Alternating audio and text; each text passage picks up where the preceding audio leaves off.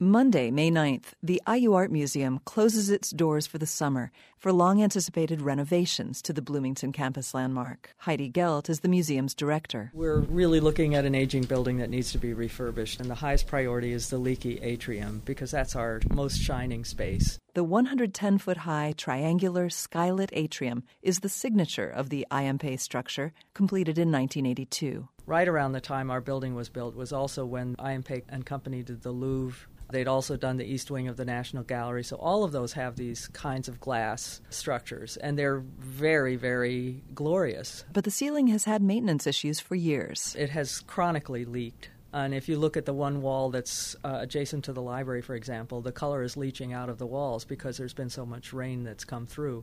In replacing the glass, it doesn't match the color of the glass that was there originally. Over time, the repairs are less and less sightly, so it was high time. The project is being undertaken by Linnell Signature, a Mooresville, Indiana firm with a successful record of museum renovations, including the Guggenheim in New York and the Corcoran Gallery in Washington, D.C. Funding for the atrium renovation came from the university. The university certainly saw that something of this nature and the quality of the building, they needed to put those investments in place, even with these scarce dollars.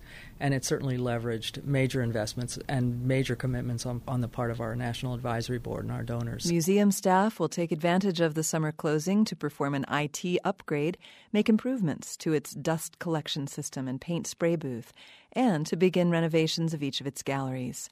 Additionally, the light totem, now a permanent fixture at the museum's main entrance, is getting a once-over. Just to be on the safe side, we're working with risk management to have it recertified, double-check the welds, it'll be relamped, then it'll go up again. The museum plans for a grand reopening on August 25th, 2011.